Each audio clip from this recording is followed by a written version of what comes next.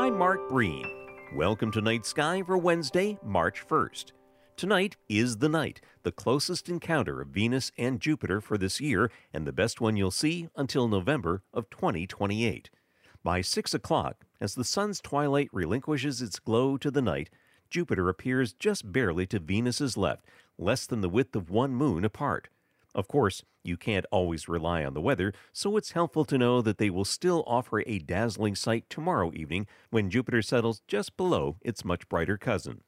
Sometimes motions in the sky are not what they seem.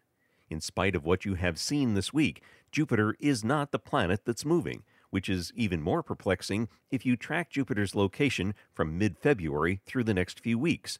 There is no doubt you can observe Jupiter getting lower and deeper into the twilight with each night.